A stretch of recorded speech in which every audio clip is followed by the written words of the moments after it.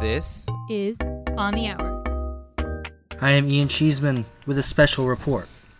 The FBI's look into the White House has come to a conclusion as Robert Mueller ends his investigation.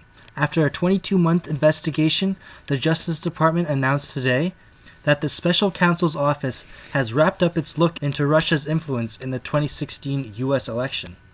The Mueller report has revealed that Russia's influence in the election were much more elaborate than previously suspected, with multiple Trump associates lying about their contacts with Russian officials. U.S. President Donald Trump has already spoken out about the report. It's called the Mueller report. So explain that, because my voters don't get it, and I don't get it. Let it come out. Let people see it. Though Mueller's investigation has finished, what this will mean for Trump, his business, and his administration has yet to be seen.